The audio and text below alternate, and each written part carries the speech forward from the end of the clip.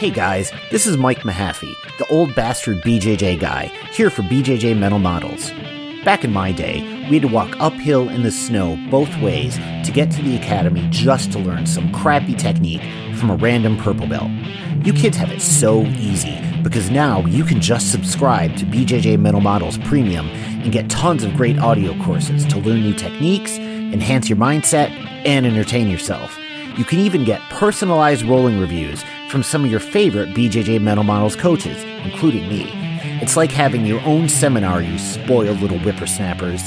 So what are you waiting for? Subscribe to BJJ Mental Models Premium right now, get off my lawn, and go train. Hey, welcome to BJJ Mental Models episode 36. I'm Steve Kwan. And I'm your host, Matt Kwan. Shut up. BJJ Mental Models is your guide to a conceptual and intelligent BJJ approach. You shut up. Okay, fine, then I guess we're done this episode. We're in a weird mood. We just ate 2 pounds of cake each. Yeah. If we seem lethargic and slow today, it's probably just a sugar crash. Yeah, our mom makes some amazing carrot cakes. I think we've talked about that before. Yeah. A lot of the time when we record, it's right after we just completely went off diet and ate a bunch of stuff that was a bad idea. Yeah, and now we're just in the bedroom that we both grew up in.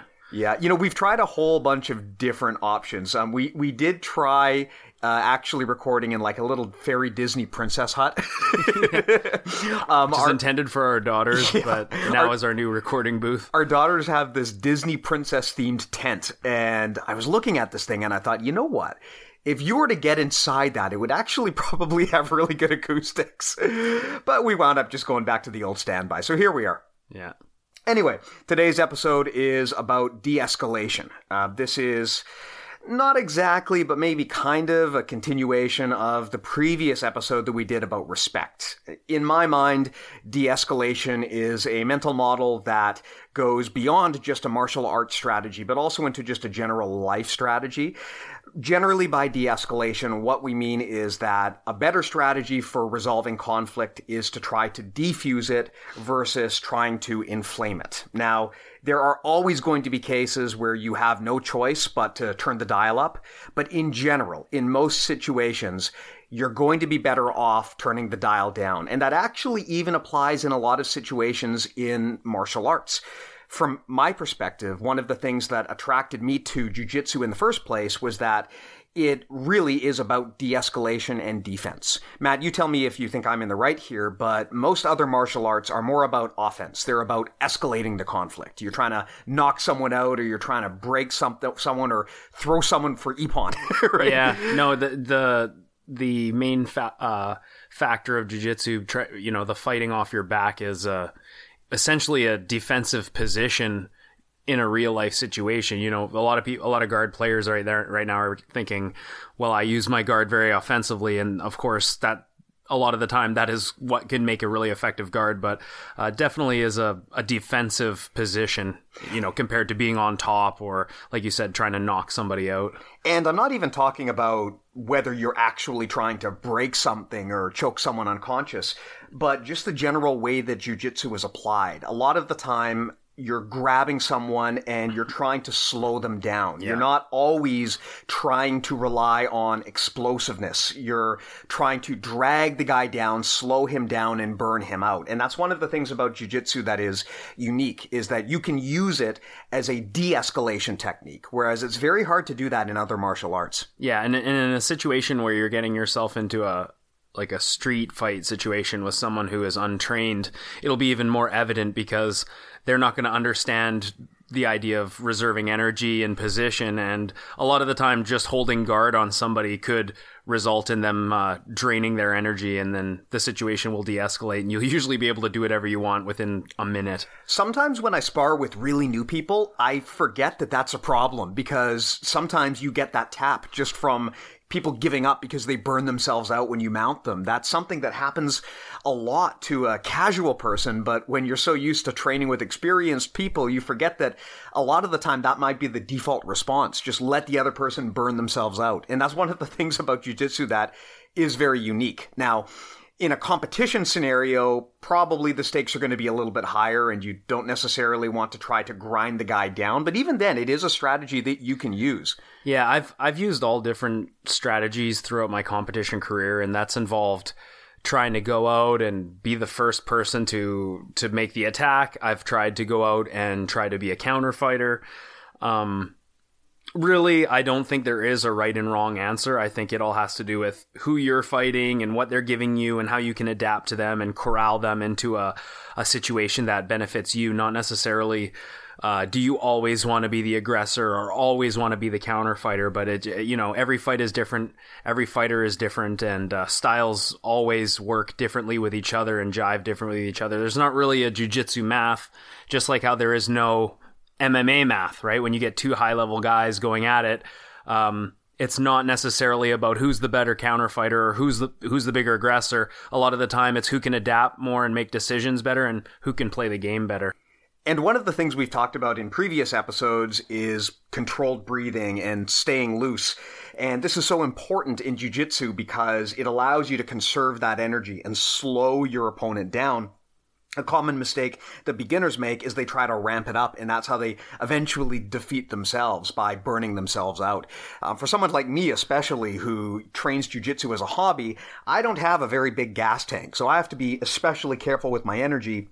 And when you're training against an untrained opponent, that's usually going to be the case. So energy regulation is so important when you're doing jiu-jitsu, and that's a big reason why de-escalation is a valid strategy, especially when you're not sparring against an elite opponent. And Steve, correct me if I'm wrong, but when you say energy reservation and staying loose, that's not to say playing a loose style or being passive. Correct. More so knowing when to turn it up and knowing when to slow it down and find those pit stops. Correct. That's an important thing to clarify. When we say de-escalation, I'm not suggesting that you sit there and let the other guy kick your ass. But rather what I'm suggesting is that rather than trying to speed up the tempo of the fight, you try to slow it down. You're still dictating the pace, but if you use this particular strategy, you're like a boa constrictor. You're trying to slow the guy down, lock him up, and prevent him from fighting. In a lot of ways, one of the things that I like about jiu-jitsu is that it's not really about fighting. It's about getting your opponent to stop fighting you. It's a situation where you don't necessarily need to go out there and win by defeating someone, but you can make the other person stop fighting you. And especially against an untrained opponent, that is such an effective strategy in jiu-jitsu. Yeah, especially if you can get them into a really frustrating position, like if you have a really good lasso guard, or if you're able to get like a 2-on-1 and then get an angle that is really hard for your opponent to get squared up to you again. That's a good sign that you're in a position where you can kind of hang out a little bit and you can progress forward without being worried about getting attacked when your opponent's vulnerable. Yeah, exactly. And the important thing here is to remember to stay active and not reactive. So it's not just a matter of grabbing someone and clinging on for dear life like a koala. You're actively still trying to control the scenario, but the difference is you're trying to progressively take away your opponent's options so that they kind of get dragged into the deep waters, and that's when they start to burn out their energy. Of course, in jiu-jitsu, one of the benefits to getting a really dominant position like mount is it allows you to expend a lot less energy than your opponent is expending, and that allows you to take the fight deeper even more, right? In a lot of ways, when you get someone to mount or to side control, it's not even just a matter of applying a submission, but it's a matter of wearing your opponent down in that position, and even at a very high level, it's about draining your opponent's energy and taking away their will to fight. And at some point, your opponent is going to get a lot more pliable if you do that. And again, that's one of the great things about jiu-jitsu. You don't have to hurt someone to protect yourself. You just have to prevent the fight from continuing. And jiu-jitsu gives you those tools in a way that I think a lot of other martial arts don't. Mm-hmm. Yeah, and of course, mount being such a great position because you have gravity on your side, and your opponent doesn't have frames and layers of guard, and you can isolate limbs very easily. Like I just came off a match with Bruno Furzato in the Las Vegas Open, and I ended up losing. He swept past and mounted me. And I learned so much from that match about what he was doing to control me so well in mount. Once he got to mount, he basically de-escalated everything that I was able to do. He would let me move a little bit, and then he would cross-face me really hard to break my posture, and then bring his knees to his elbows so that he created really great structure and also isolated my limbs completely, and I wasn't able to move. So it was a really clean performance, and even as a black belt, I'm kind of embarrassed to say that I don't really use mount very much, gi or no gi. And it's really sort of re-energized my hunger to learn mount and to play mount more, just because he was so effective on top and isolated me so well. So I definitely learned a lot from that match. I think that's a side effect of everyone going to the back now. That's such a dominant strategy, and there's I'd way rather go to the back. Yeah, and I think most people would. There are not many people now who would prefer to go to mount, although personally I do. I prefer to stay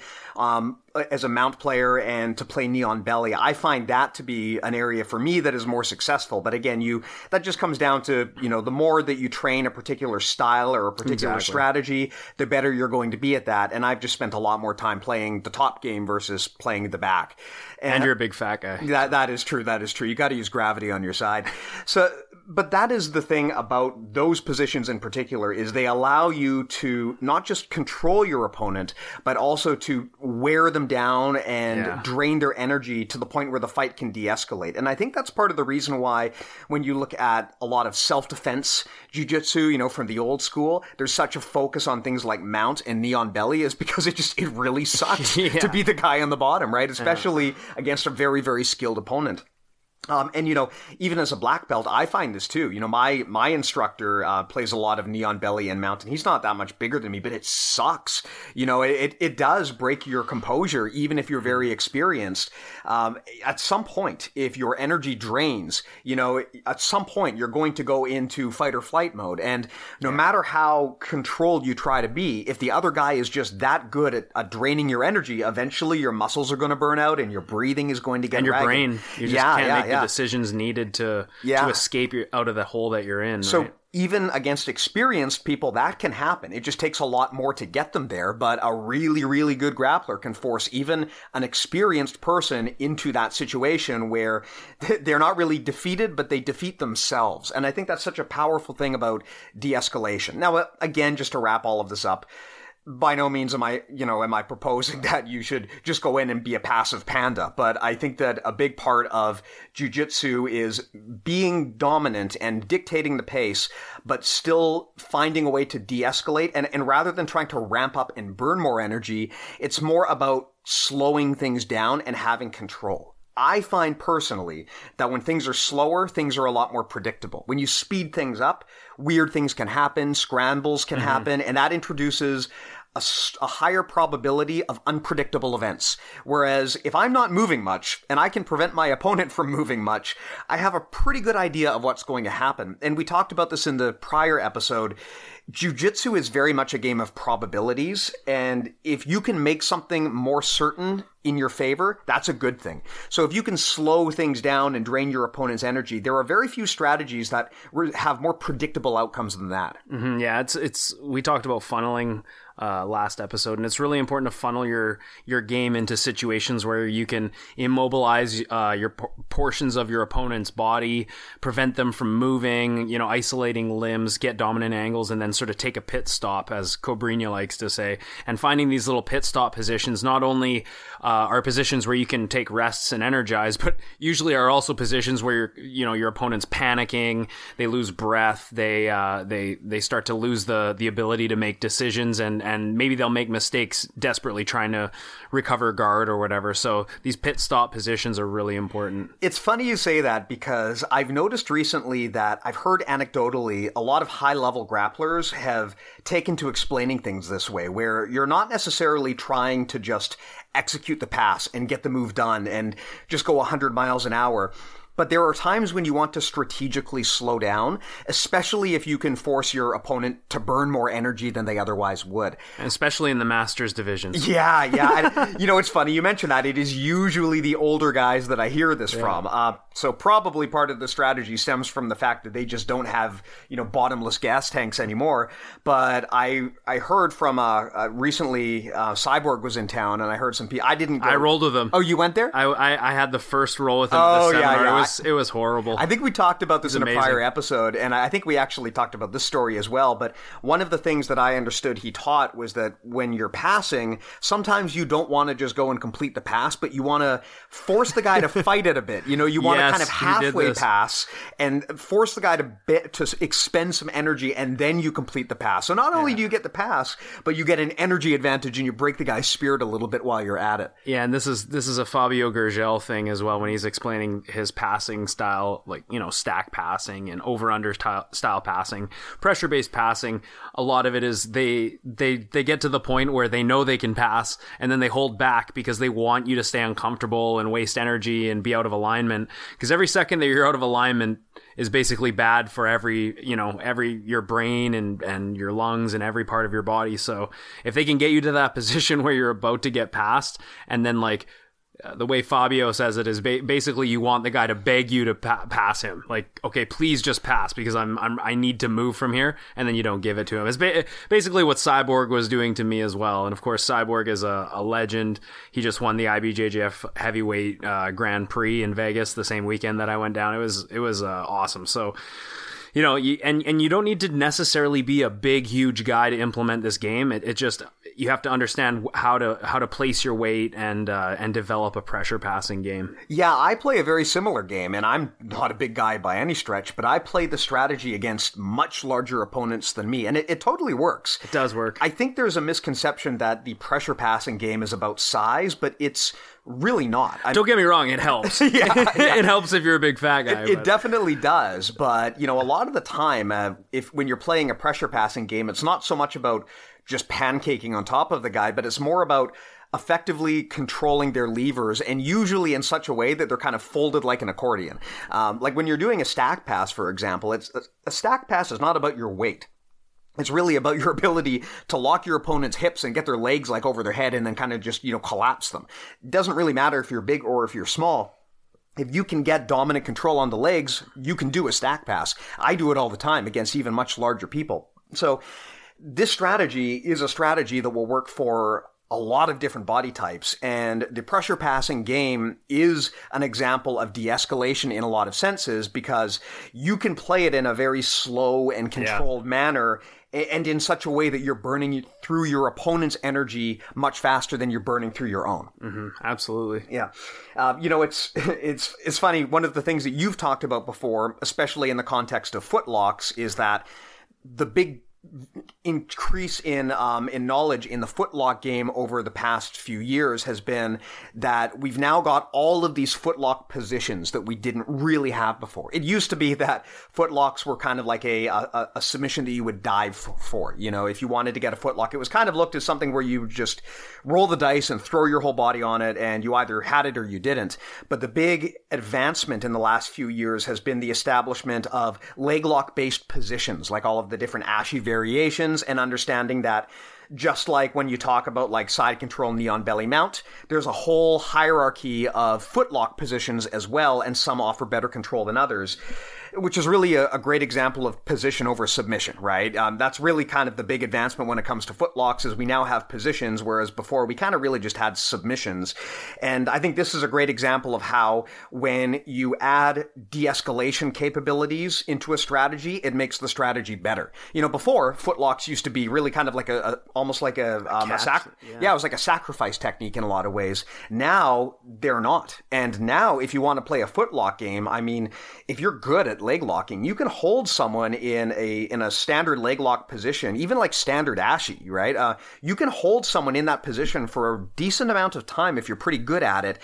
And that really demonstrates that when you add the positional strategy around submissions, It's going to increase the probability of everything working in your benefit. It makes things more predictable. And it's also more of a strategy of de-escalation because you no longer need to really try to hurt the person to win. You can now focus on control. And that's one of the things that I think, you talked about catch wrestling earlier, Matt. This is one of the things that I think is very unique about jiu-jitsu is that control is given so much of a priority over actually establishing submissions. Yeah, and you can, you'll still see some of the guys from the old world of leg locks still doing competitions here and there. Like Imanari was just at the Kasai a few weeks ago, and you'll see Dean Lister jump back into competition. Like these guys that have the old school style of leg locking where it is more catch based and, not to shit on them, but like Imanari, as fun as he is to watch, he didn't do very well and didn't land any leg locks. And it's because his game is a very much a catch based game where he will literally just throw himself into an Imanari roll. Like he has some really cool attacks, but very few finishes nowadays. I don't see him leg lock anyone, and it's because people understand when they're in trouble. They understand how to get back into base. They understand how to clear the knee. They look at leg locking now. Maybe back in the day when Imanari was fighting guys in MMA who maybe didn't understand leg locks or didn't know how to get out or just rolled and as a result they left their knee in the wrong position. Nowadays guys are so aware with the current explosion and the ever evolving landscape that is leg locking that these guys aren't really worried about Imanari's leg locking strategies anymore, and they're able to just do jiu-jitsu with him and basically shut that whole game down. And it is because of things like all the hierarchy of the leg lock entanglements, the double trouble concepts of controlling the free leg. These are all, like, controlling the free leg is one of the best de-escalation situations you can use in leg locking because you literally control both levers to your opponent's hips. So if you're in an entanglement and you control both of their feet, there's no way that they can really come up in base effectively and therefore start getting their hips mobile and clearing their knee line. So it's double trouble is a really important thing to think about if you're trying to improve your leg locks. And if people are escaping your leg locks, you're probably not thinking about controlling the free leg enough. Yeah, it all ties back to rotational control, right? If you apply the double trouble strategy and control that free leg, you deny your opponent the ability to roll out of submissions, which is such a common way to attempt to escape leg locks. I don't want to say it works all the time, but it does create openings and scenarios that will allow your opponent to get out. Yeah. But it also comes down to predictability, right? In my mind, good jiu-jitsu is about creating predictable outcomes, and that's one of the reasons why de-escalation is so important, because if you focus on positional dominance rather than just trying to get a submission and being done with it, then the problem with submissions is they're exciting when you get them, right? But if you're not paying attention when you're training, you might realize you're only getting them like 5% of the time and you're getting smashed the other 95%, but you don't think about that because your brain is so fixated on the wins that you get. I used to have this problem where, when I was sparring, I used to try to win, right? I wanted to win, so I'd go for these submissions, and a lot of the time, especially being a more experienced guy, a lot of the time I would get them and I'd feel great. But if I were to actually plot it out, I'd probably find that I was only, technically winning by submission like 45% of the time. And when you don't get that, you're going to wind up losing the position and bad things can happen. Whereas now, my focus is more on creating predictable outcomes and holding the position. And actually, what's interesting is my submission rate in training is way down now. Like I very, very seldomly actually submit people in training, even like white belts and blue belts, because my strategy has changed so that I don't go for submissions. I let submissions happen if it's the obvious outcome of what's going on, right? You're not forcing it. I'm not forcing it, but rather I'm trying to establish such positional dominance that a submission just kind of falls into my lap versus trying to roll the dice and get a submission, and if I lose it, then I'm on like bottom mount or something, right? That's what I want to avoid. So, it's funny. One of the mental fallacies that I think we talked about in a way earlier episode is resulting. And resulting is when you get the outcome of something confused with your strategy, right? Like it's possible to have a really great strategy, but just due to probabilities, it doesn't go your way that day. But maybe it's still a good strategy and you could stick with it. One of the worst things that you can do is, just throw out your strategy right off the bat because of a single win or a single loss. They're there could be motivating, or there could be external factors that led to that win or loss that are somewhat independent of your strategy, or maybe it's just chance. There could be a lot of reasons. So the important thing is you don't want to assume that just because you won, your strategy was good, and just because you lost, your strategy is bad. And that's part of the reason why I think position over submission is so important, is because if you're just focused on submissions, then you kind of get this resulting fallacy in your head where you're thinking, well, I must be doing things right because I'm submitting people in training. But in reality, maybe you're not actually that good. It's just that you're able to catch these against less skilled training partners.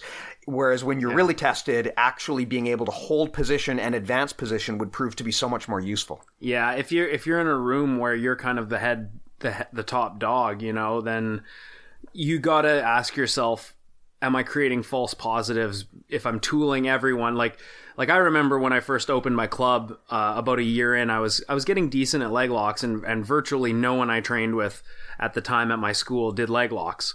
So I was leg locking people at will. And there was, probably about 6 to 10 months of just like any leg lock I wanted to get, I could get. Nowadays, it's at my gym, it's really hard to heel hook anyone because it's such a common, it's basically part of our culture now. So it's like, back then I was getting all these false positives that my leg locks were awesome. Then I would go into a competition against someone who's also versed at leg locks, and I wouldn't be able to finish them. It would be a really frustrating moment, and it'd be back to the drawing board again, and I had my fair share of losses as well because my mechanics just weren't in place or the strategies weren't in place, right? And now, like, just to your point, Steve, like, as I train more and more, I find that my game is actually moving backwards in terms of flashiness. Like now I'm, like I said earlier, I'm focusing on mount now, and which is like one of the more traditional positions in jiu-jitsu. Whereas before I was, through purple and brown, I was all about rolling back takes, barambolos, crab ride. Like I would intentionally go out of my way to go upside down. I would intentionally try and do flashy things. And I would actually pay for this a lot in competition if I would try and implement a game where I try to invert, because maybe I'm trying to be like the Meow brothers or the Mendez bros, and the fact is I'm not quite good enough to make that my position of choice. So now I'm just focusing on some of the more traditional aspects of jiu-jitsu, managing distance, staying in a good alignment, and setting up my frames, and using older positions like the mount. And it could be because also I've suffered some injuries recently, and I just feel that practicing my game for more higher percentage, safer positions is going to pay off more in competition. And it definitely has lately in competition felt a lot safer to try and not just go for barambolos when they might not be there. For me, I've never really gone for that kind of stuff simply because of economy of motion. I just prefer more basic techniques that require less movement, simply because that usually means less openings, more predictability, but a lot of it too is just because I'm lazy and I like easy stuff. Yeah, and I think it is pretty common for people to dabble in all different types of jiu-jitsu throughout their journey. I definitely, throughout all the ranks, my game has changed 100%, like the whole time. It's just been non-stop changing. You find a new position or a new guard and you spend a few months playing with it. It becomes really fun, and then, you move on. So it's a natural progression and evolution of jiu-jitsu to stay fluid and keep moving, rather than just, I think one of the worst things you could do is like, this is my game, this is what I'm going to do, and then not differ at all in any different way. So more important, I think, to keep the game moving and keep studying, because it's not really a sport that can be exhausted. Yeah, you want to keep an open mind because things change, your goals change, you might have weaknesses that just never got exposed, and then something might happen that exposes them one day and you realize that you need to patch them up. You never want to have kind of a fixed mindset where you just think, I've got my game defined and I'm just never going to stray from it. The problem with having that kind of mindset too is it makes you into a defensive thinker where you've kind of already decided not to use new ideas before you've even really fully processed them. So you always want to be open to new stuff. And even if it's not the technique or strategy for you, you want to at least consider it. But I think it does speak to the power of jiu-jitsu that no matter how much you get exposed to, everyone seems to kind of eventually come back to the core fundamentals. There are all of these various offshoots of strategies and different types of guards. But at the end of the day, everything kind of orbits around the stuff that's existed since the Gracies worked on it, right? It's interesting how a lot of the traditional fundamental stuff still seems to hold up even after all of the advancements, especially in the last decade or so, where the knowledge base of jiu-jitsu has just grown so much. It's interesting that we still all come back to the same series of techniques and positions that have been used for so long. Mm-hmm. Yeah, the classics always come back, and definitely for me right now, I'm enjoying a lot of the classic positions in jiu-jitsu. So when it comes to de-escalation, in addition to actually sparring, this has implications to behavior outside of sparring. A common example is when people at the gym go too hard. This is a very, very common scenario. You're stuck with a partner who is just, they're in it to win it. You're maybe worried about injury. You're getting frustrated and angry. How do you deal with that situation? There's a few ways. One is you can try and fight fire with fire, which is usually not a good idea. That a lot of the time... Maybe for you, bitch. Well, it depends on the situation, right? I mean, if it's someone that you know and you want to have a competitive role, that's one thing. But if it's someone that you don't really think is necessarily in control, sometimes you might not feel comfortable in that scenario, especially if you're at a skill or a size disadvantage. Yes, that's what I was going to say. For us being black belts, it's not so intimidating if someone really wants to go nuts. But if you're a white belt and you're fighting someone much larger than you, it can get really uncomfortable if you get the feeling that the other person is trying to smash you. And this is a situation where de-escalation can be a really valid strategy. You definitely don't want to escalate in a situation where, you maybe are at an experience or a size disadvantage and you're worried for your safety. From my perspective, that's where this comes into play. And this is different from two black belts having an advanced role. This is a situation more where you are a junior person and you're being put in a scenario where you're uncomfortable. What you don't want to do is try to turn the dial up to meet the other person's intensity. Someone's probably going to get injured. You're going to get mad at the other person. You might never speak to them again. Someone might leave the gym. The situation can really escalate. But this is an area where de-escalation can help. At the bare minimum, you can always just tell the person, hey, I'm not comfortable going this intense. I think it's actually completely valid to have that conversation, especially if you're junior. If you're a white belt, it is completely reasonable to say, hey, look, I don't feel safe here. I feel like we don't have a lot of control right now and I'm worried about injury. But that said, if you want to play it out and you want to actually try to roll with someone in that situation, de-escalation is a perfectly valid strategy. You can grab the person, slow them down. This is especially easier in the gi where you can use grips to your advantage. Really, when you're fighting someone who is trying to rely on aggression, a lot of the time the best strategy is, rather than trying to meet that aggression head on, to try to slow them down. I do this a lot when I'm sparring with really aggressive wrestlers, because I know if I try to wrestle a wrestler, it's not going to go well. Yeah, definitely. I think it depends case per case. Like some guys, like you said, if someone's a really strong wrestler and you know that you're going to have to concede the bottom position, it's probably a good idea to get to the bottom position on your terms and then try and slow them down. Whereas if it's somebody who's maybe a lower rank, who's trying to take it to you, and you know that you have the technical edge on them and they're really trying to be aggressive and use aggression to out-technique you. There's a guy at my club who comes at me really hard and I love him for it, but I'm not going to just try and slow him down. I feel like he's at a level where if I dish it back to him, he improves greatly from that. Even if I do kick his ass in the end, he still benefits a lot from it. So it's a case by case thing. And it's also, because I'm a competitor, a lot of the time, if someone comes at me hard, I usually go back hard with them and match it or exceed the level of pace because I feel comfortable doing it and because it's good in the long run for me. If it's someone who is like brand new and they literally don't know what they're doing, I actually feel more threatened sometimes because I feel like you could get clipped in the face or you could get an elbow somewhere where you're not expecting it because they're doing stupid shit that someone who's experienced wouldn't do. And I think I think everyone who's listening to this knows what I'm talking about. Sometimes the newer people in the room can be the most dangerous. So a lot of the time, if I'm rolling with someone who's new, or even worse, new and really big, the best option is to try and just de-escalate the roll, slow it down, and then just out-technique them from there. And then you can build upon that and advance. Yeah. It's one thing when someone is being intense because that's part of an intelligent, planned strategy. It's another thing when someone is being intense due to lack of experience. And to your point, de-escalation is not a universal answer to all problems. There are times when you have no choice but to escalate. There are times when you need to do that.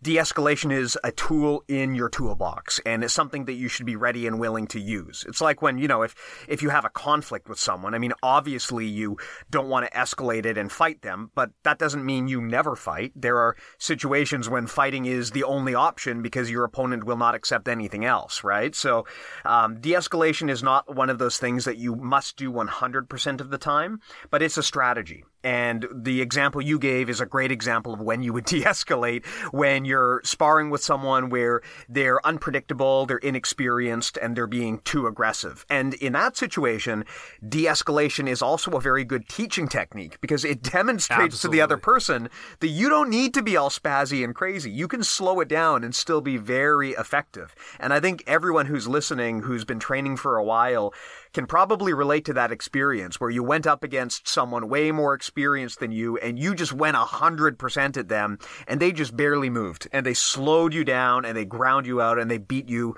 in what probably seemed like an effortless roll, right? That's an example of where de-escalation is a valid strategy if there's a skill discrepancy because it allows you to end the fight without actually having to fight. And that's, again, in my mind, one of the most powerful things about jiu-jitsu is that you can end a fight without actually having to fight once you've got that experience advantage. Yeah, and just remember for all you new guys out there, if you happen to tap out your instructor or, you have a really good round with them, consider that maybe they allowed it to happen and they were humble enough to let you get to certain positions. Because I've heard of a lot of guys brag about how, I took it to my instructor the other day and I know the instructor. I'm like, oh God, you just don't even realize that you were given the opportunity to learn, and instead you think you're some big shot. So what happens is, if your instructor catches wind of this, is next time they're gonna fuck you up. So yeah, it's one of those things about where you're so inexperienced that you don't even really kind of understand how deep the well goes, and you don't even realize how far out of your depth you were, that the other guy was basically just trying to make the roll a positive learning experience for you. It's like you got two parties. One party is trying to be a good teacher and de-escalate the situation. The other party is out for blood, right? And they don't even realize that they're playing different games. Yeah, it's happened to me before too, and it's not good when you hear about somebody bragging about tapping you out. So you basically you're like, okay, I'll remember next time. And then next time you see them in class, you're like, all right, well, I got a little payback now. I don't get spiteful in jiu-jitsu often at all, but if something like that happens, it's like, I want to say a message next time in a nice way. I'm not going to face grind them or anything like that, but maybe I'll get to mount and I'll put my bare chest on their face for 5 minutes. See, I mean, I face grind people just because that's part of my game. I don't just need because an excuse. You should. I don't need an excuse to do it. It's just a good strategy. It's a mental model. I think we've been talking about the shoulder of justice for the longest time. It is such, especially in the gi, it is such just a vile way of just taking away someone's will to fight. That is an example of de-escalation, is when you get to that position where you're in side control on someone and you get your arm around your head or around their head and you just grind your shoulder into their face. No, there's definitely been times when I've rolled with guys and during the roll I'm like, okay, this guy is he's going way too damn hard. You know what I mean? And then I was like, well, I'm in crossface. So okay, well, I'm just going to I'm going to crossface him hard right now. And you just hear them, and they're just immediately their alignment's broken and they become a lot weaker. And you're like, see, now this happens. Let this be a learning experience. Now this happens. And I think if you're an instructor or you're a higher rank guy, or even if you're not a higher rank guy, like Steve said earlier, there's nothing wrong after a roll.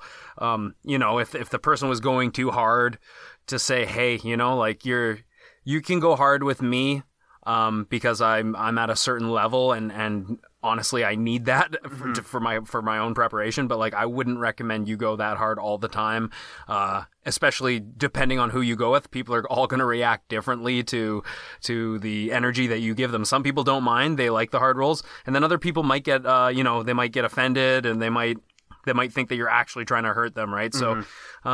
And that's a fair thing for people to be afraid of, because some people are actually out there trying to hurt, right? Yeah, some people don't consider these things, right? Like you try not to fill your gym with a bunch of meatheads, ideally, and I think it's safe to, for the majority of the time, to not exceed over like an 80% roll. Obviously, there's going to be exceptions to that rule, but going 100% every round is just, it's not the smartest strategy. And for someone like me who has to train, like sometimes 2 or 3 times a day, it's like, it's just not a smart way for me to line up my training. It's more valuable for me to manage the tempo and manage the roll rather than just say every roll I'm going 100%. It's not good for longevity. Yeah. For me personally, if I'm going to perform well, I want to try to perform well at around 70 or 80%, simply because I don't want to have to rely on going 100%, right? I also find it's easier to learn if I'm going a bit slower, because you have time to be more conscious and deliberate, and it's also easier to understand why your strategy worked, right? If you're going 100% and your strategy works, sometimes it's hard to know if it worked because it was a good strategy or if it worked because you were going 100%. Yeah, that's a really good point too. Yeah, so it's sometimes you've got to remove the intensity from the strategy and see if it still holds up under that kind of scrutiny, because you can always turn the dial back up, right? But if you turn the dial down, that's when you really can expose holes in a lot of strategies and better understand whether they actually work or if they just rely on athleticism and brute force and speed. Yeah, there's very few exceptions of athletes where, I feel like going 100% is a good idea. Like, unless you're like Buchecha or Leandro Lo or the Meow brothers, and it's your competition is your job, and every role you have is no Nutella, then that's different, right? That we're talking about the majority of practitioners and the majority of people doing jiu-jitsu. So yeah, absolutely. So one of the things about de-escalation, of course, is that it's not just a jiu-jitsu concept. It's the kind of concept that is applicable to almost all walks of life. Now, of course, as we talked about earlier, de-escalation is not a strategy that works 100% of the time. A big part of de-escalation is understanding when you're in a situation where you are beyond where de-escalation can help you, right? I mean, if you are being militarily invaded by another country, at that point, maybe de-escalation is not going to help you. But for general day-to-day conflicts, the big difference from my experience between people who perform really well in their field versus people who don't, or people who are constantly in trouble or getting into bad situations, really it comes down to their choice to escalate or de-escalate. I think all of us know people who just always seem to have drama and be in trouble, or, it seems like some people, trouble follows them. They're always like getting arrested or getting into fights. But then, the vast majority of people out there never have those problems. Those problems seem to gravitate and cluster to a select few. And in my mind, that all comes down to your personal psychology about whether you choose in that moment when you're provoked or when you're stressed, do you escalate the situation or do you de-escalate the situation? Yeah, and I think you're probably a little bit better than me at this, Steve. I think with our personalities, I'm a little bit more hot-blooded than you in a lot of ways, and definitely in my last career in the culinary arts, I made my own enemies in the kitchen, and at the same time had people that I liked, and there were times when I definitely was out of line and could have used more de-escalation. Now that I'm a business owner and people coming through my door and staying in my gym puts food on the table, I have to exercise things like de-escalation a lot more and be careful. If luckily I haven't had any real situations where there's like conflict in the gym, but I know if I put 20, 30, 40 years in this field, something's going to happen eventually, and there's going to be some, I'm going to need to be I'm going to be needed to diffuse a situation between somebody, I'm sure. So it's funny how before, especially when I was younger, I was a lot more hot-blooded, but now I feel like it's something that I have to keep in the back of my mind, and it's a smarter way to go through life, I think. There's very rare times now where I feel the need to let anything escalate further than when it could be cooled off, which is usually the safer, smarter decision to make. Yeah, it's a tough one because a lot of the time the reason you escalate is because your ego has been hurt somehow, right? Usually in a lot of cases, someone has intentionally tried to hurt you through their actions, or, for maybe you're just really, really frustrated in the moment. There can be a lot of reasons why you might choose to escalate, but usually escalating is a lose-lose scenario. That's the thing that it takes most people a long time to realize, is that when you escalate something, normally you're going to lose and the other guy's going to lose at the end of the day. And that's why, like, when you look at things like lawsuits, the reason why a lot of lawsuits eventually end in like settlement or arbitration is because actually escalating things all the way to the end is a massive, massive pain in the ass, and it winds up hurting people more than it helps. And this is the thing that I think it takes a while for people to understand. Even if you're 100% in the right, sometimes escalating to get your way is going to make things worse. You see this a lot in like office environments, for example, where maybe there's someone who's like really, really smart, and yeah, maybe they are right most of the time, but they're just a total asshole about it. And the problem with those kinds of people is because they're always escalating the temperature in the room, no one wants to work with them. So you can be like the most smart, right person in the room, but if no one wants to work with you, you're probably going to be the first one to get fired, right? It's something that I think a lot of people, especially really smart and capable people, don't understand, because they're so used to being right that they don't understand that there's more to life than being right? You've got to live with the people around you at the end of the day. And if you're constantly escalating things, you're going to spend so much time doing damage control and putting out fires that you're not really going to live up to your maximum potential. And you're also going to burn out all of the relationships around you. Yeah, your reputation's going to go to shit. Yeah. I mean, you see this a ton in the MMA community, right? Or the jiu-jitsu community. Like, just go on like Reddit or search the news, and you're going to hear all of these stories about like gym owners and famous practitioners who have just completely ruined their reputation by doing something incredibly stupid one time in the moment. But if someone did that one time in the moment, probably there's a good chance that that's been their strategy for years, and it just finally came back to bite them. Something you brought up, Matt, which is a good example, is that when you're a business owner, and when you're the head instructor, a lot of the time over the years, you're going to be called into situations where you kind of have to play like therapist, mediator, de-escalator. I have seen this so many times and in so many weird different ways. Like, I have seen situations where the head instructor had to like settle a fight in the parking lot and had to de-escalate everything and like be the adult in the room. Two people want to fight and the head instructor has to go in and calm them down and get the police involved and do it properly. Like, I've seen that happen. I've seen head instructors who have had to diffuse domestic abuse situations, because that can happen too, right? If it's one of your students. This kind of stuff is going to happen if you are a senior leader in your school or in your community. Yeah. You are going to be called on to perform that de-escalation service. And let me tell you, if you don't develop the temperament to do that, you're never going to succeed as a leader. It just isn't going to happen, because a leader is someone who is able to get the team back together when temperatures are running hot. That's so important to have as an attribute, especially if you're like a gym owner. But the good news is this is an attribute that anyone can learn. And most people, I think, honestly do learn it. It just takes a long, long time. You're certainly better off learning how to de-escalate, though, earlier in your life versus later on, because otherwise you're going to have a lot of regrets. If you're 50 years old and you've just figured this out now, and you're going to look back on all of the years that you made stupid decisions, right? It's really better to try to figure out and sort out how to de-escalate situations in your 20s if you can. And like you said, a lot of it has to do with just swallowing your ego.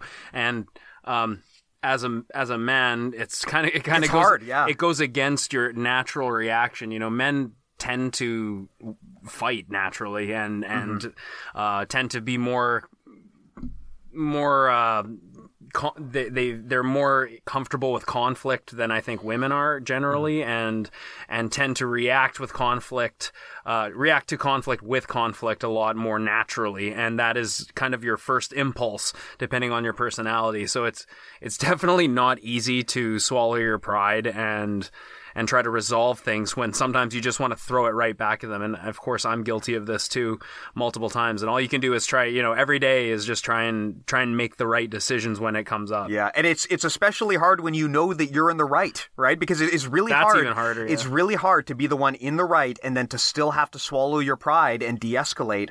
But that's the sign of like real black belt level maturity, is that it doesn't even matter if you're right or wrong. You know that the right thing to do is to de-escalate.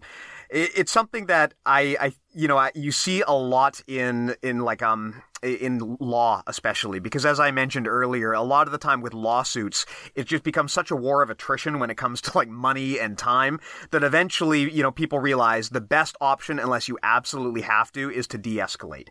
But like we said earlier, in the context of jiu-jitsu, de-escalation is not the answer 100% of the time, right? I mean, if there are situations where you have kind of like crossed the Rubicon and now you absolutely have to fight, and you have to know when those situations are. And that's really the hardest thing about kind of being an adult and dealing with conflict, is knowing when it's time to fight and knowing when it's not worth it, right? I mean, for example, you want to de-escalate, but you don't want to be a doormat, right? You don't want to be the kind of person who everyone just always tramples over and you're always de-escalating because that's just what you're trained to do and you don't want to fight.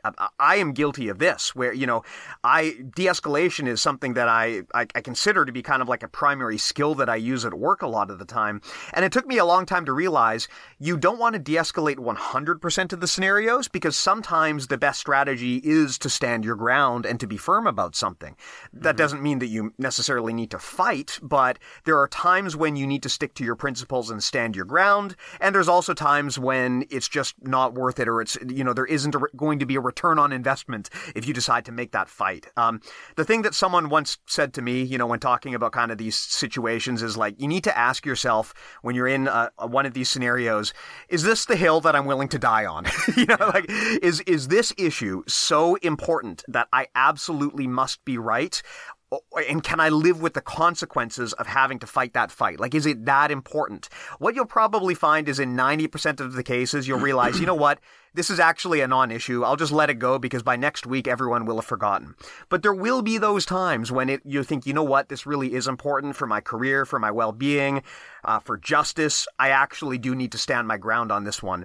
But even then, a lot of the time, like, full-out fighting is usually not the best answer. It's usually better to try to be an assertive leader. Like, actually having to fight someone should usually be the last course in your sequence of decisions. You should try almost every other opportunity to resolve a conflict without having to fight before you rely on actually fighting. Yeah, and to your point, like, you really do have to balance the dichotomy. Like, in a street situation, if all you can think about is de-escalating and you're trying to talk someone down and your hands are completely down and you're within striking range, and then all of a sudden they sucker punch you, that's because you failed to recognize that there was a real threat there and that de-escalation is possibly not an option. Exactly. When the person you're talking to, maybe they're drunk, maybe they're just really aggressive, or they just want to hit someone, right? It's more important to if while you're trying to de-escalate, you keep in mind things like managing distance and having your hands up and things like, not in a threatening way, but also in a almost like a de-escalating way, but at the same time, if your hands are up, they can act as frames, and you can still de-escalate with your hands up, and then expecting that things could go wrong, even if you are trying to de-escalate the situation. If the person that you happen to be dealing with doesn't want that and they try and strike you, at least you have the ability to implement some kind of get out of the way, change levels, get a dominant angle, whatever you're going to do. At least you have contingency plans for when the de-escalation fails. And if you don't even think about that as an option, and you just no, I'm just not going to fight, I refuse to fight, and then you get sucker punched and you hit your head, then that's also no good. So it's a balance that needs to be it needs to be balanced. in terms of strategy. Yeah. And there may also be some situations where de-escalation just can't even be a consideration. I mean, if someone is coming at you with a knife, for example, that is maybe a situation where you might want to move right on to plan B before you try to de-escalate the scenario. So really, if there's a takeaway from this discussion, it is that de-escalation is a powerful strategy in all walks of life. Usually it's going to result in the best outcomes for everyone involved. It requires you kind of putting your ego on the shelf in a lot of cases, but it's probably going to be for the best. But that said, there are times when de-escalation is not going to be the answer, and you need to develop the intuition to know when you're in one of those situations and apply the strategy accordingly. In terms of just general strategies for like actually de-escalating, and I'm talking not so much about jiu-jitsu now, but at work, if you're in like a political argument, if you have a fight with someone in your family or one of your friends, there's a lot of different strategies that you can apply.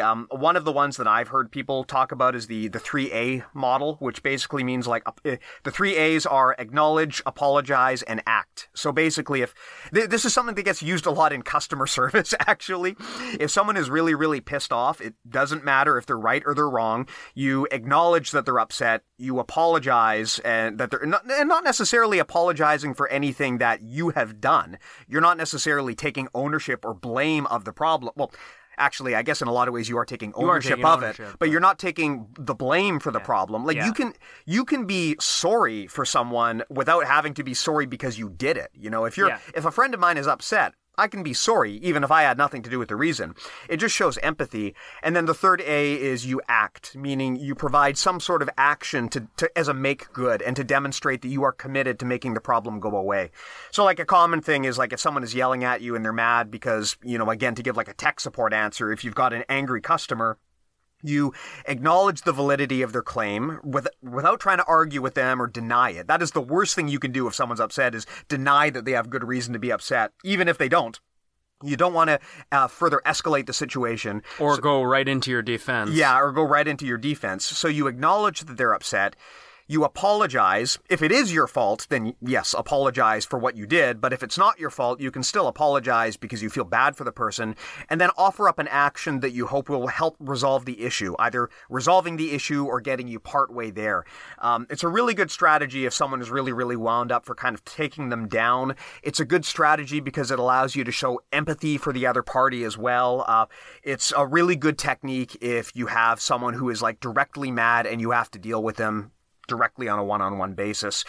Another strategy that you can deploy is, and this is especially useful when you're talking, like you're arguing philosophy or politics with someone and things are getting really heated and you just can't seem to get on the same page.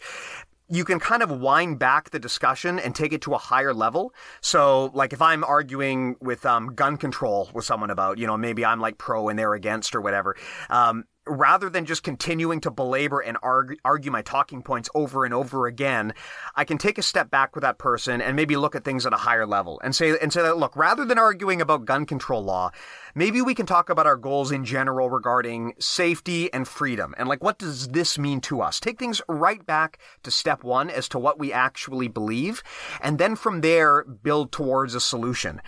Because if you do that, you'll eventually walk back to the point where you and the other person can get to something that you both mutually agree on as a universal principle. And then you can go forward from there, and hopefully together you can develop a solution that maybe you never thought of before, but that actually makes everyone somewhat happy, right? Rather than arguing about whether I'm pro or against gun control, I can say like, look, maybe do we at least all agree that, people should have the liberty to own guns, and do we agree that people should have a degree of like safety? And then from there, maybe you can kind of take a step forward and get a bit more detailed and eventually come to a solution. So taking a step back when you're having a disagreement with someone, a good time to do this is if you and the other person are so entrenched in your position that just no one is willing to move, try taking a step back and talking more about like the first principles behind what you're arguing about. And then from there, you'll probably realize, this actually is similar to Rappaport's rules, which we just talked about in the prior episode. You'll probably realize that you and the other person actually fundamentally agree at the high level. It's just in the details where you disagree. And you'll probably find that you and the other person are not really as different as you thought you were. So again, another good strategy for de-escalation. Man, you sound like you're really good at de-escalation, Steve. I try. Some really good stuff. I think this is really valuable information for a lot of people, especially if you're at like a family dinner and you get into heated conversations. God knows it happens to me a lot. And I think if people sort of were on the same page in terms of how they can meet common ground, I think, a lot less conflict and arguing would happen, and people would see a lot more eye to eye, because I think at the end of the day, despite your opinions on things, you do kind of want those same things. You want liberty and freedom and safety and all these, but how you're going to come to a solution might differ, or how you see the world might differ. But at the end of the day, we all kind of have a common goal, and it's important to recognize that we do have common ground and we're not just disagreeing on everything. Yeah, and the problem is when you argue with someone, for people who don't really have a lot of self-awareness, it's very easy to get so caught up in your position that you just get entrenched and you get defensive and you refuse to budge at all. And once someone gets into that mindset, there's really nothing you can do to convince them to move, right?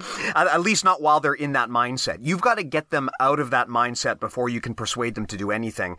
And you also have to be open to them persuading you. This is a big mistake that people make when they're trying to like debate and argue, is they're thinking, how can I get this other person to think what I want them to think? But that's not what you should be trying to do.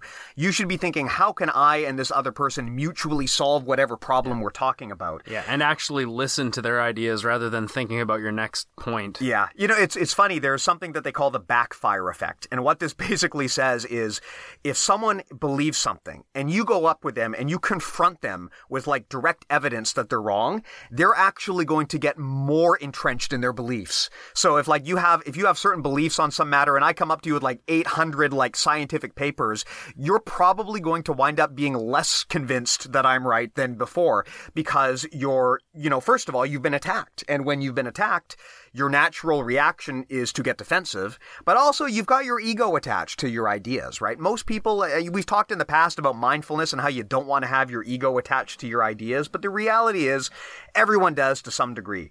You don't want to if you can avoid it, though. And one of the things that you can do to de-escalate is, rather than just going up to someone and telling them, hey, you're wrong and here's why, take a step back, listen to their argument, and again, rewind the clock in the conversation until you guys both agree on a common statement, like a common high-level philosophy. Like, look, we both agree that we should, we want to have liberty, we want to allow people to have guns, but we also want to have a safety net, a security net in place so that we all feel safe out in public. Because from there, what you might find is you and the other person wind up negotiating a solution that is completely different from what the two of you envisioned in the first place. And that's how you collaborate with diverse opinions. Everyone talks about how diversity is great. This is how you actually engage with people who are diverse and different from you. If you just go in there and you argue all the time, then no one's listening to anyone and it's not going to be productive.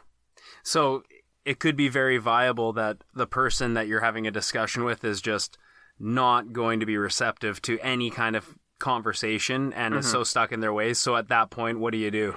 Well, on one hand, I mean, it's okay to agree to disagree as long as you do it respectfully, right? Sometimes you just will never get on the same page with the person. I mean, if their beliefs are just so fundamentally different from yours that there is no common ground, then you can still agree to move in either different directions or even kind of a halfway same direction without being fully on the same page. I think we talked about this in the last episode, but you can say, like, look, clearly you and I just disagree on this, but will you roll the dice with me and try my idea? Just, give it a go. We can always bail out later. Will you at least try this? Or vice versa, you can offer to try their idea.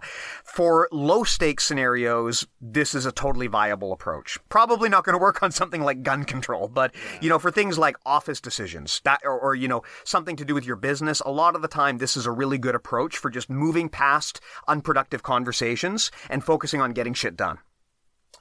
Another strategy that you can use to de-escalate is humor, right? And we've talked about the importance of humor in the past. Very few things de-escalate a conflict situation like humor. So if you can find a way to inject humor into a tense situation, it will almost always make things better. And this, I think, is part of the reason why having humor and comedy in our society is so important. And to avoid being overly sensitive to the topics that they cover. One of the things about humor and comedy that makes it powerful is they can go to places that the rest of us can't go to. So it's a situation where having that in our culture allows us to break the ice on really, really challenging, difficult conversations. But that's also a strategy you can use if you're just having an argument with your family, right? You inject a bit of humor and almost immediately it's going to drop the temperature in the room. Yeah, such a good point. Yeah. Cool. Anything else you want to add, Matt?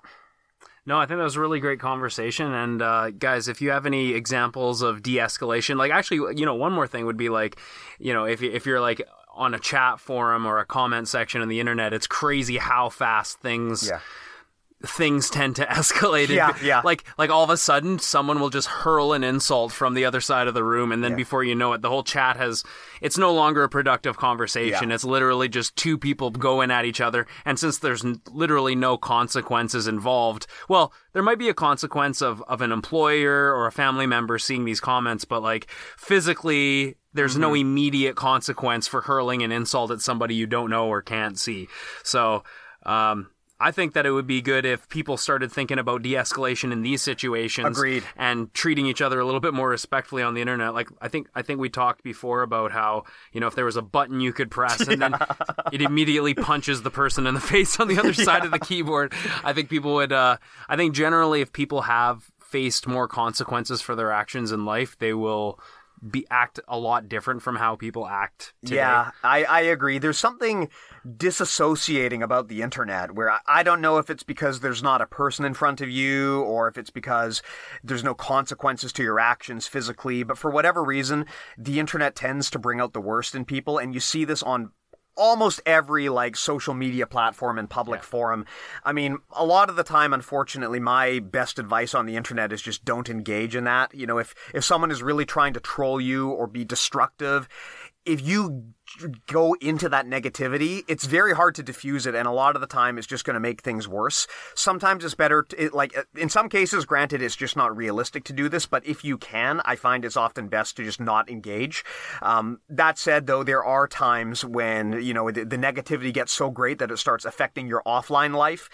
Man, in those situations, I honestly am not the expert. I don't know what to do or how to handle that.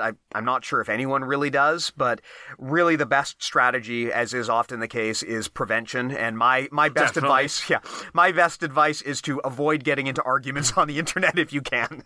And you probably can. Yeah. Cool. Don't engage. Yeah. The best advice.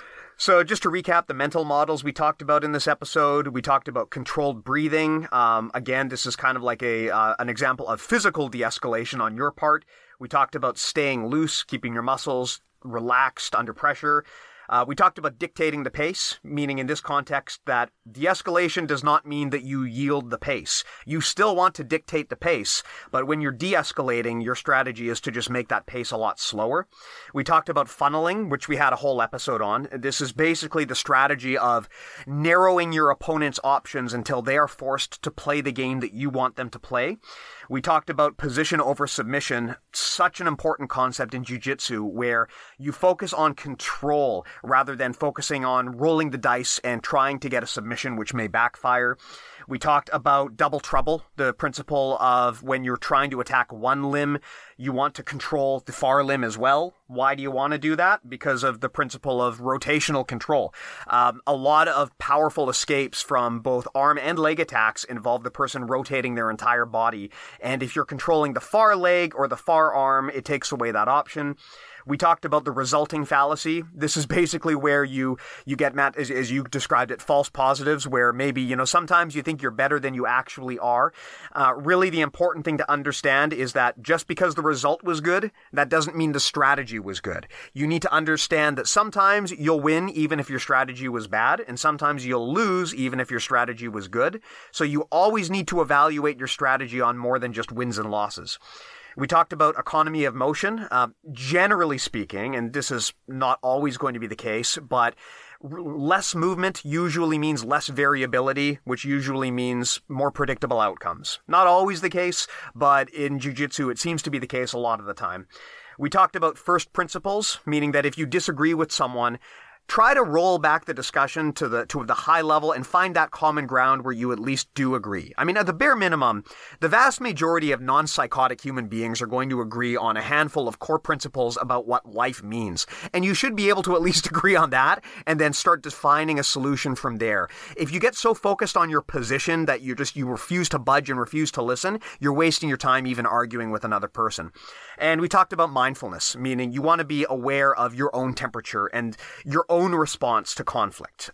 It's very common when you're confronted to immediately get defensive, but sometimes that can be the ego talking. And that is not always the best thing, to just get defensive right away and get your back up. To truly de-escalate, you need to really be willing to listen to the other party, even if you don't want to hear what they're saying. Anything else to add, Matt? Man, you nailed it. Cool. Should we plug the store? Yeah, let's plug the store. Good question, or good point there. Guys, Steve's been working really hard, and we now have a store thanks to him. I've heard all of your incessant complaining about patches. We found a way to do it. So we've got patches, and we also have t-shirts for sale on bjjmentalmodels.com/store. At this point in time, it is not publicly listed on the website, but as a listener, I'm giving you first access, so go ahead and go there, and we will get you those patches as soon as they arrive. I'm currently selling them in packs of 1 and in packs of 3, so go ahead and punch in your info, and I will get them shipped out to you. And you guys better buy them. It took a lot of work, and you were all asking. If you don't buy them now, you're going to be very disappointed. Yeah, guys, check it out. It really helps us support the show, and you let everyone know that you are listening to an awesome podcast about conceptual jiu-jitsu. Absolutely. So, this is not a podcast where we're going to, we're not like Josh Hinger. We're not going to give you advice that's going to result in you... Or Keenan, thank God. We're not going to give you advice telling you to, tie sailor knots with your lapels. We're not going to tell you to do flying arm bars and concuss yourself. Oh, fuck. We're going to tell you real solid jiu-jitsu techniques. Oh, God. I cannot wait for the hate mail. Oh, God. You just did it. Seriously, though, I love both those guys. We love both those guys. I love their podcast, and obviously we're just joking. So all you trolls can just shut the fuck up right now. Absolutely. Or you can write in as well. I mean, we love getting mail, so you can also write in and just, talk smack, and we'll probably honestly read it on the air. Yeah, actually, if you do write in and troll, we would love to read it on the air. That would be that would add some character to the show. It definitely would. Definitely would. Yeah, we need a troll. We don't have a troll yet. Yeah, you guys need to start trolling us. Yeah. I want at least one troll. Okay, please don't talk shit about my DVD. Yeah. Don't, as long as it's not, I will engage you on the internet. Matt's DVD is off limits, but anything else, feel free to troll us. Yeah, it's a protected class. That DVD. But seriously, we love all the feedback. If it's negative and positive, that's how it is. Yep, absolutely. So we've got one comment, not so much a question, but I thought it was a good one, so I'm going to read it. Someone wrote to us and said, I came across a mental model in my work as a counselor that I think would be interesting to apply to BJJ, and perhaps you may be interested in it as well. It's a teaching model called Zones of Proximal Development, where the teacher gives lessons that are just beyond the skill level of the student, so they are not discouraged or frustrated by too difficult a task. I can definitely think of times in my jiu-jitsu journey when I bit off more than I could chew during training to learn too advanced a technique, or trying to cram too many techniques into a drilling session only to abandon those later.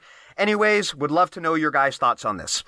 That's actually awesome. Yeah. I definitely think that that's a great idea when you're trying to teach a skill to someone, or if you're learning a new skill that you want to give them enough work that they're challenged, but not so much that they feel overwhelmed and they can't accomplish things, and that it's just not within their reach. So I think that's awesome. What do they call that? Zones of proximal development. Very, very good. Yeah, we actually, we'd referred to basically the same concept in earlier episodes, and we just called it incremental learning, mostly because I didn't know that there was a name for this, and it sounds like there is. So if this is actually a tried and true psychological technique, that's fantastic. And I think, Matt, you can agree, as a parent of a toddler, zones of proximal development is very, very important because toddlers get frustrated and distracted so easily. Yeah, and it's important to always, like I said, if you're teaching someone, whether it's a student or a toddler, to keep them challenged and not just make it easy for them. But at the same time, it can't be too hard that it's overwhelming and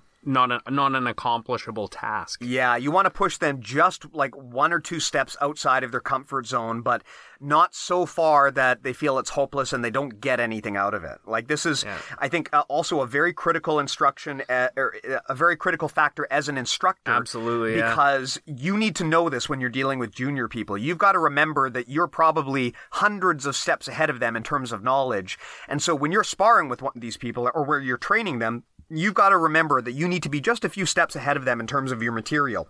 If they're doing like basic math and you're doing quantum physics, then you might as well not even be talking to them because they're not going to understand you. And they're going to get frustrated. And in fact, I see a lot of instructors who do this, where they just dive right into the deep end and they've clearly lost half of the class. I think that this is a really, really great strategy for reaching people who are more junior than you and gradually building up the level in the room. Yeah, absolutely. And definitely one of my own, now that I look back, one of my own criticisms of my teaching style before was I probably tried to teach too much, or you try and cram too much into one lesson.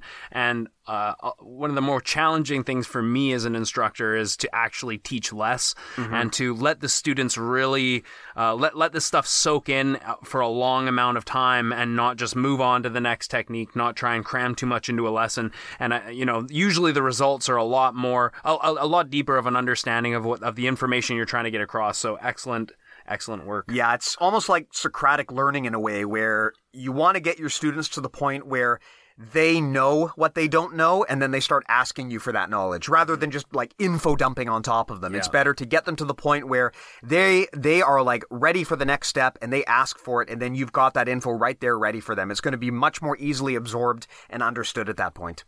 Very well. Cool. So thanks again for listening, guys. Again, the store is bjjmentalmodels.com/store. You can also join our mailing list, bjjmentalmodels.com/join, wherein Matt and I will send you barely educated screeds through your email, probably, let's say, once a week. Sometimes it'll be just like completely idiotic garbage from me. Sometimes it'll be insightful competition stuff from Matt. But hopefully it will always be useful one way or the other. Yeah, and we really appreciate the support, guys. Keep the questions coming. And very cool that we get to do this with such a wide reach, and we appreciate it. Thank you so much, guys. Talk to you next time.